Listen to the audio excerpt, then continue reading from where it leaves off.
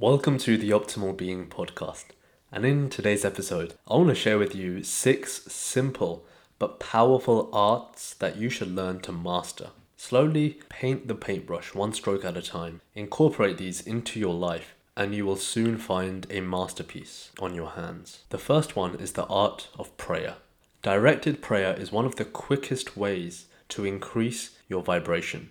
When you do so, you have the remembrance that there is a divine force out there that is working for you and not against you. When times are hard and when times are not, it is important to remember this, to give praise and to give thanks. Now, collective prayer is one of the most powerful forces known to mankind. Having people around the world focus at the same time on a certain desired goal or outcome really brings about miracles, and I've certainly experienced this in my life. Number 2, the art of gratitude. The simple fact is this: our minds are biased towards negativity and to amplify the worst. In the Western world, we are privileged in that the majority of us have transcended the need to worry about the basic necessities of life, such as having a roof over our heads, having food in our stomachs, clothes on our back, a safe country to live in, and hopefully a friend or family member that loves and appreciates you. Yet, in the cycle of comparison, we often find ourselves comparing what we have with others who have more. It's so easy to forget that nearly half the world's population, almost 3 billion people, live on less than $2.50 a day.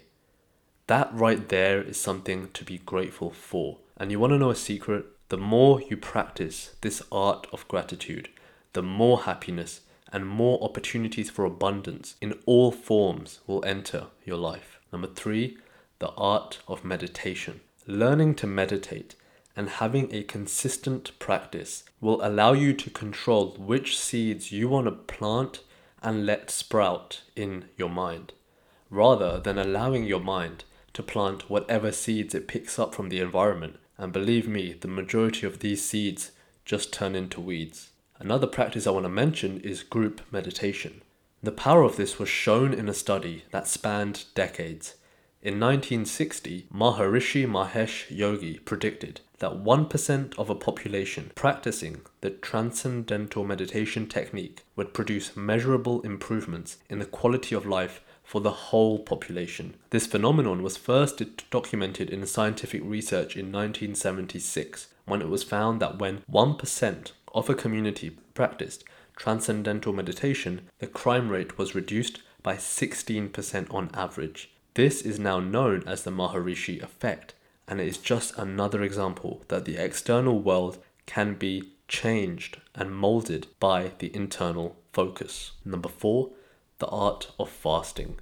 We live in a society where everything can be done to excess. The consumption of entertainment, of social media, of drugs, of alcohol, of sex, and of course, food. Fasting is one of the best ways to cleanse your body, your mind, and your spirit.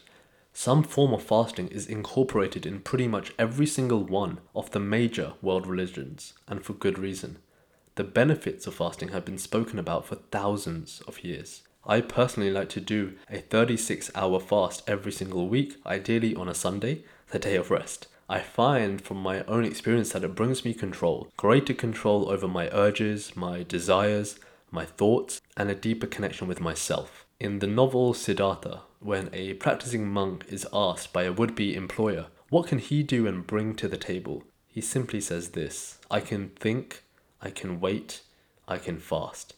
And that encompasses a lot. Number 5, the art of silence. Sitting in moments or adopting periods of silence is a great way to check in with yourself, to focus your energies internally and move away from the external distractions we often find ourselves fully participating in. It's really a great way of reconnecting with yourself. Once a year, I try and go someplace, ideally by myself, and just be. A lot of people, especially amongst my generation, feel lost and feel confused about what to do with their life, simply because they are so focused on what everyone is doing around them. This art will help you get back in touch with the deepest part of yourself that you have neglected and better understand your purpose. And finally, the art of forgiveness. Forgiveness is a beautiful thing, and it is quite selfish, really. It does more for you than it does for another.